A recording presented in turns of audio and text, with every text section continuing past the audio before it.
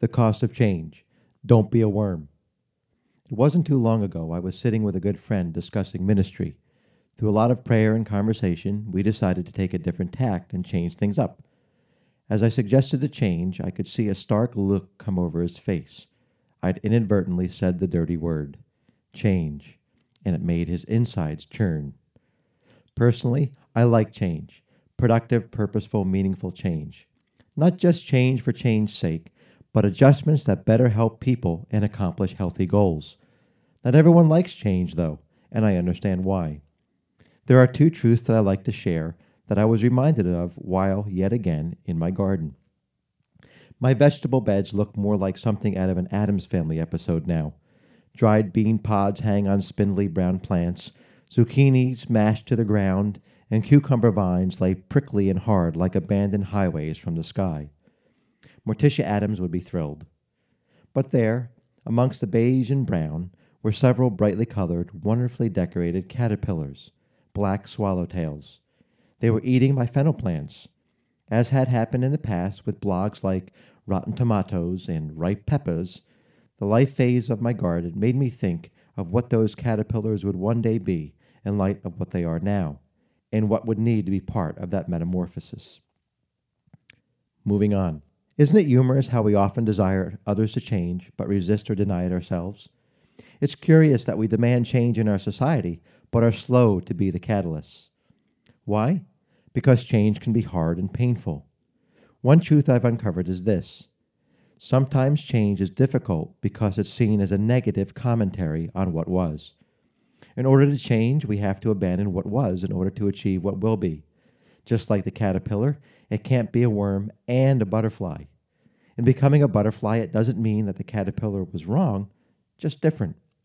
For people, this shift can require something as simple as new paint on a wall or as upheaving as leaving a job. As we lead others through change, and the church is absolutely one of those places where leading change must take place, we have to be sure to articulate that change doesn't necessarily mean that we were wrong.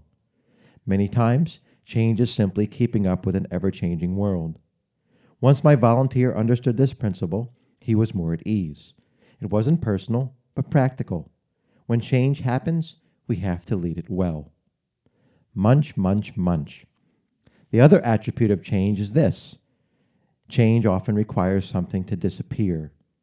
The destruction of the row of fennel by the caterpillar was a graphic reminder that change requires energy, and energy requires something to be consumed or converted.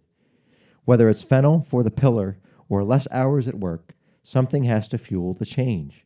We can't have everything. Years ago, we had to make some difficult decisions as to what would and would not be part of our ministry. At one point, we made the hard shift away from in-home meetings to a single place to gather. Too many times we want to keep what we have and experience something new. This can't happen all the time. Even the early church had to abandon the Jewish customs to embrace a new faith. Jesus spoke about not putting new wine into old stretched wineskins. The old skins just won't hold the new wine. As leaders, it's our job to understand the many dynamics that accompany change and to help others move through it.